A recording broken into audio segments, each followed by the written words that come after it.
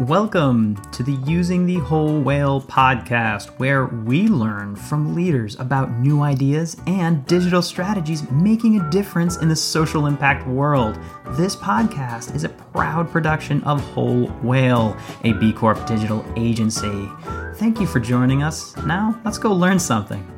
This week on the nonprofitnewsfeed.com, what do we have? Well, news for the week of November 22nd, rolling into the holiday season, Thanksgiving, Giving Tuesday, and a whole bunch of end-of-year activities for nonprofits. Nick, how's it going?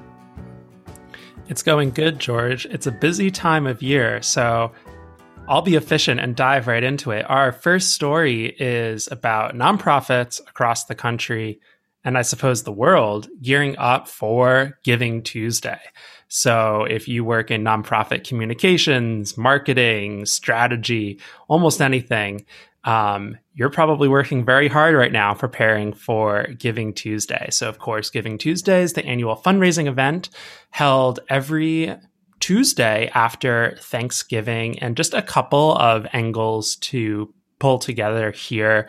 We at Whole Whale predict that Giving Tuesday donations will exceed $3 billion for the first time ever based on our own statistical analysis. So potentially preparing for a hugely important day of giving for the sector, a historic day of giving for the sector. Another angle that we wanted to pull in here is that we're looking at the increase of certain types of donations coming to the forefront, particularly around pieces like crypto donations. Our partner, The Giving Block, has announced something called Crypto Giving Tuesday, but we'll probably see more of those types of donations coming in.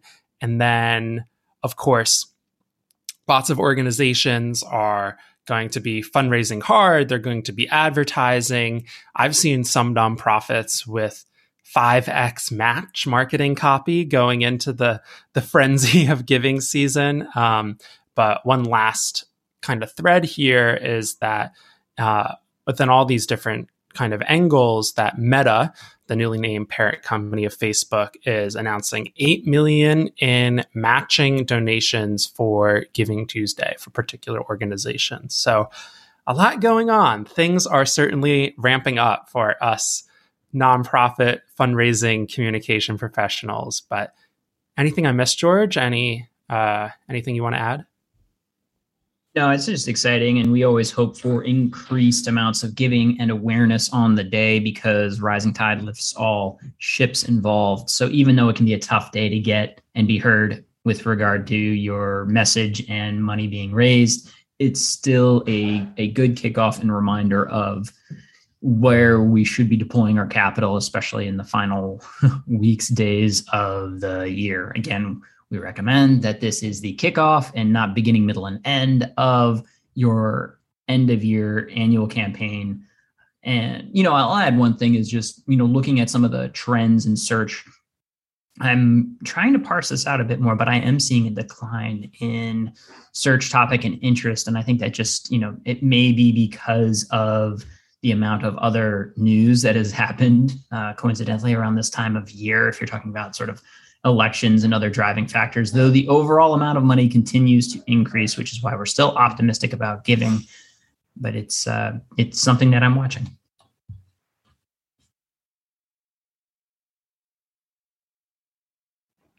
Absolutely. Something I'm sure we will eagerly pore over when all that giving data comes in. Maybe we'll even make some fun product out of it. But our next story, again, related to charitable giving, is that Give.org, which is associated with the BBB or Better Business Bureau, has released its Donor Trust Report 2021, Profiles in Charity Trust and Giving. And this report seeks to better understand the relationship between donors and charities, with the idea that with this information, nonprofits can retain donors, build that strength and the strength of that bond there. So this is a really lengthy, albeit interesting report. There's a couple of different key points in there, but Give.org has also actually published reports that includes a study on charity impact, assessing how donors think about and interact with charities when it comes to measuring impact, and then another report on sexual harassment and the charitable sector, which focuses on how charities can retain trust both among staff, employees, board members, and the general public when it comes to issues of sexual harassment, which unfortunately no sector is totally immune from. So interesting reports for nonprofit professionals to stay on top of. I think it's helpful that they do this. I mean, dating back to at least December 17th and tracking these numbers. And it's a survey of 2,100 adults in the U.S. and 1,000 in Canada. So, you know, you have to be careful what kind of assumptions that you're drawing from it. But looking at some macro trends for the past 4 years has been a point or two decline consistently in religious organizations, as well as police and firefighter organizations dropping just sort of year over year by 1-2 points. And then, interestingly, for the last year, from December 19th to December 20th, we see an increase in trust. Remember, a trust metric here for environmental organizations, as well as civil rights and community action organizations, jumping actually quite a significant amount from 13%, where they both kind of hovered, to 16% in December 20. And I'm willing to bet that some of this is Black Lives Matter impacted. Some of it is maybe, I mean, at COP26 wasn't there, but rising environmental concerns. You know, I bet this trend continues in that sort of general direction, for better or worse. Yeah, it's interesting you picked up on that thread, because I think that there's an increase in trust in grassroots community-led organizations, and the civil rights sector and the environmental sector have a history of grassroots community-led movements. And I think that's a really interesting narrative there, but something we'll definitely continue to look out for moving ahead. Yeah, I mean, you see this intersection right now of, frankly, the vaccine battles and anti-vax unions on the police and firefighter front. And, you know, you're beginning to blur lines of trust. If you're supposed to be here to protect and serve, and you are somebody who has the mindset that not getting a vaccine is actually, in fact, hurting the herd immunity community, then I could imagine that continuing to erode trust and support in those institutions. All right, moving ahead, I'll take us to our next story. This is an article out of Cleveland, the Local 5 ABC affiliate there, that there's a labor shortage within the nonprofit sector. So this particular article talks about one organization that's doing great work in the Cleveland area. But one interesting thread here is that the article cites the chief operating officer for the National Council of Nonprofits, who says that we're still down more than 500,000 nonprofit employees from the beginning of the pandemic. And just saying that they need those people back, right? A lot of these organizations are still, of course, took a hit during the pandemic, but many of them are still trying to do the good that they were responsible for doing before now, with just fewer people and resources. So I know we've been following those numbers throughout the pandemic, but to see it still down over 500,000 is pretty dramatic. I think there's an important quote thread here, and I want to echo back to that article we highlighted about the, I forget where they were, but they raised the wage to 70,000 at a nonprofit. And, you know, that's fine. But there's a quote here from the director where they're saying nonprofits are really boxed in because we want to raise wages, but the funding isn't there. This is Cohen saying, and continuing, a lot of nonprofits operate with government contracts that pay a certain amount, and those contracts aren't being renegotiated to allow nonprofits to pay their workers more. And so we can't rely and compete when Amazon or Target or Walmart raise their wages. And there you go. That's the narrative in a nutshell. Absolutely. Lots of kind of macro things to consider when thinking about this topic. But thinking of macro issues, this is a follow-up of our either I guess you either love him or hate him.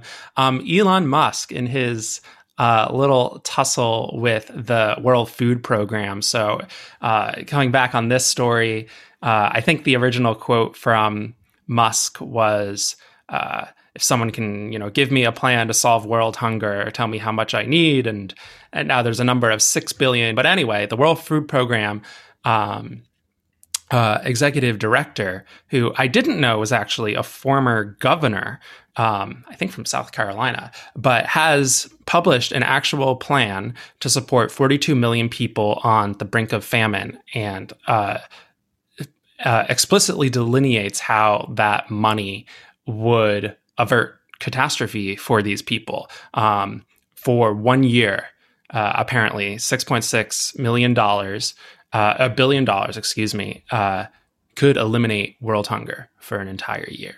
And whether a program like this can get implemented or not is, I don't think at the heart of this conversation here, but I think it brings up interesting points about wealth and the ability to solve macro problems that are really complicated and intricate.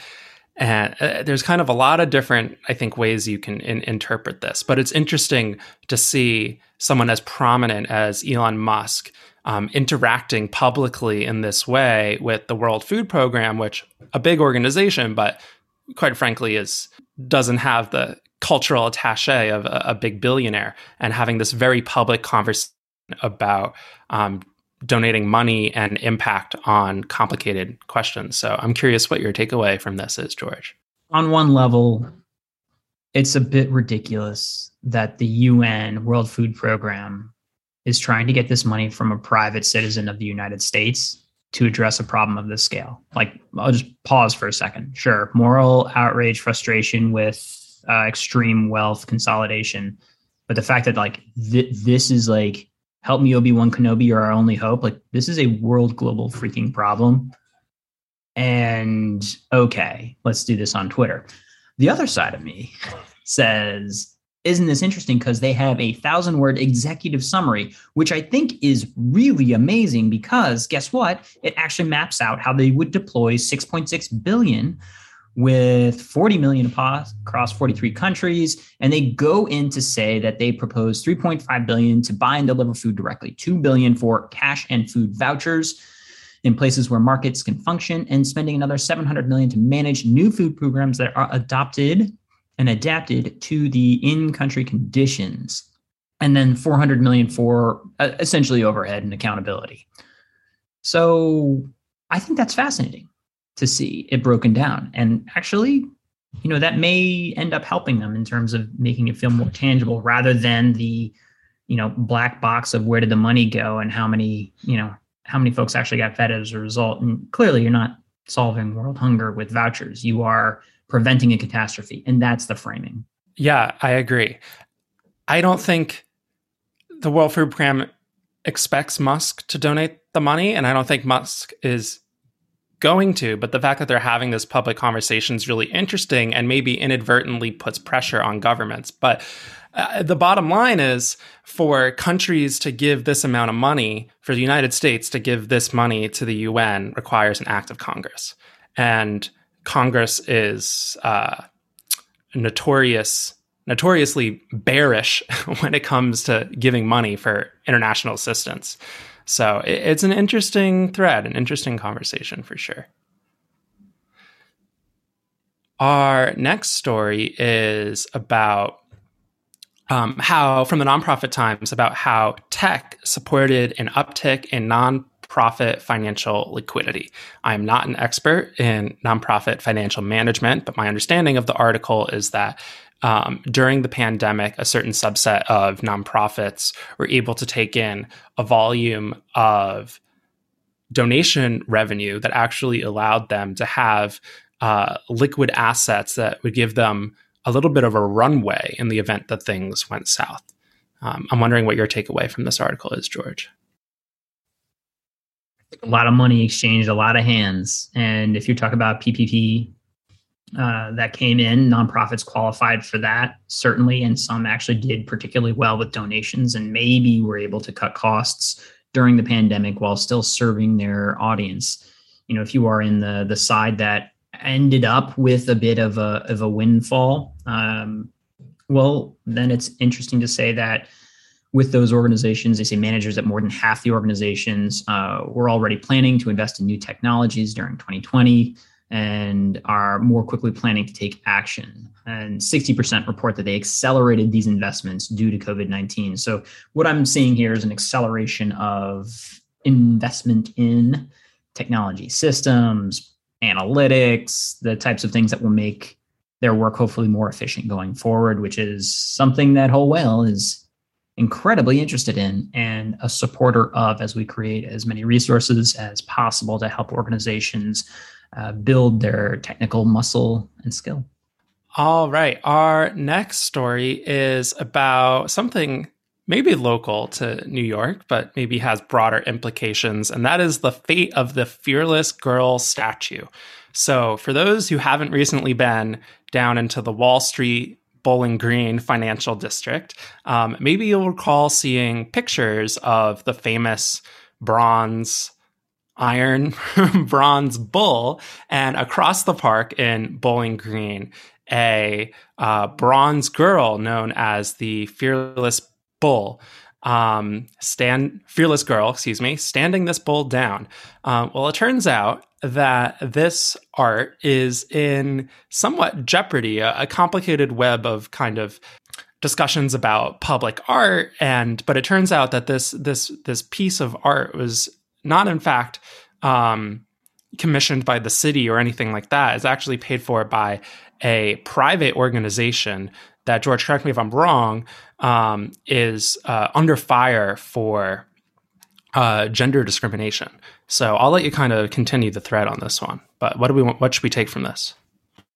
Question. You were asking me this before we even turned on the recorder. You're like, George, where's the nonprofit angle here? And so this is at the intersection of where companies are jumping into marketing as it meets the gender discrimination, or even at larger the progressive agendas in the country, and trying to align themselves and get out ahead. And on the front end of it, I think if I were to ask you to pause, close your eyes, nothing about it, and I explain Fearless Girl is out there, you're like, oh my gosh, awesome, a young sort of emblematic female, strong character, a young girl standing up to Wall Street. And you're like, that feels good. And you have, Chelsea Clinton and Jessica Chastain out there applauding its message and promoting it. And it sort of has this nonprofit cause vibe to it for sure, until you peel back the onion just a touch and realize that, wait a minute,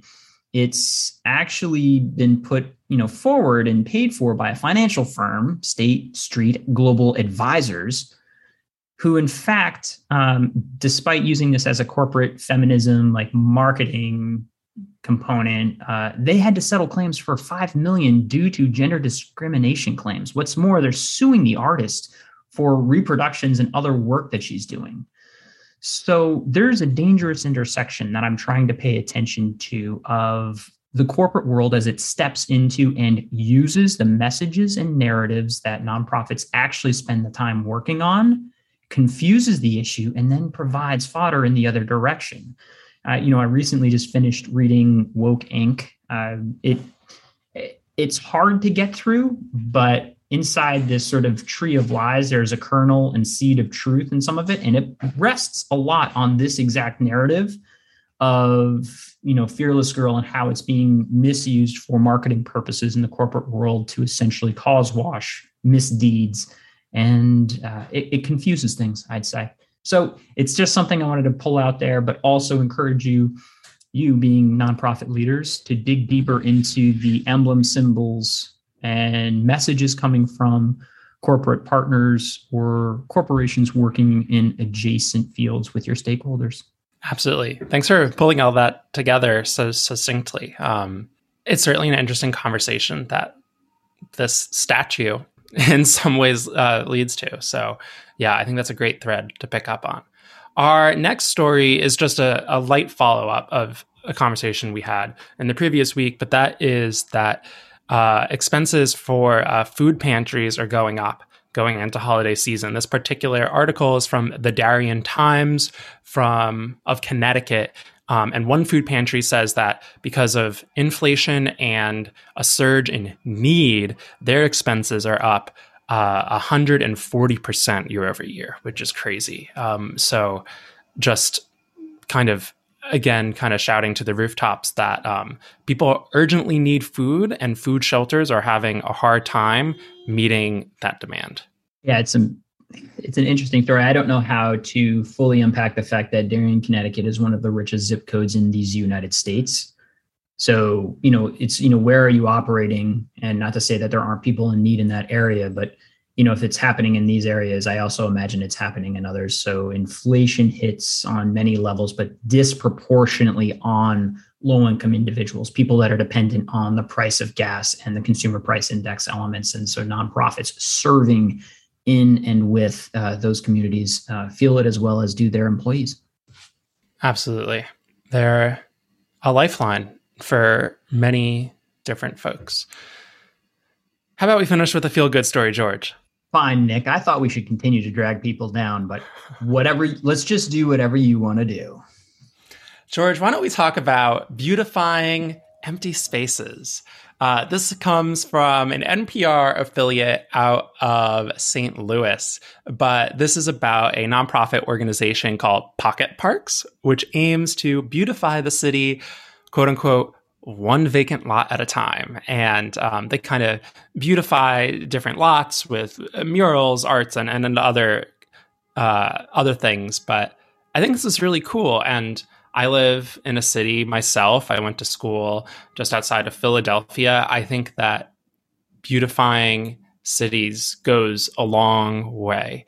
And this is a really cool project to see. And yeah, I think there's a lot of cool lessons, both in urban design and other kind of interesting threads from this, but cool, innovative work.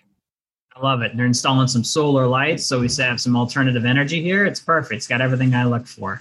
So I guess we're rolling into Thanksgiving. Nick, I'm super thankful for your help on this podcast week in, week out. You may not realize it if you're listening, but Nick is actually a big writer for this. He churns it out and then summarizes it with me in an effortless manner that I appreciate. So thank you, Nick. Thank you, George. It's quite a pleasure to be able to put all this together, learn about the sector myself, follow some cool stories, and of course, hash it all out with you on the podcast. It's my pleasure. All right. Have a good one. Bye.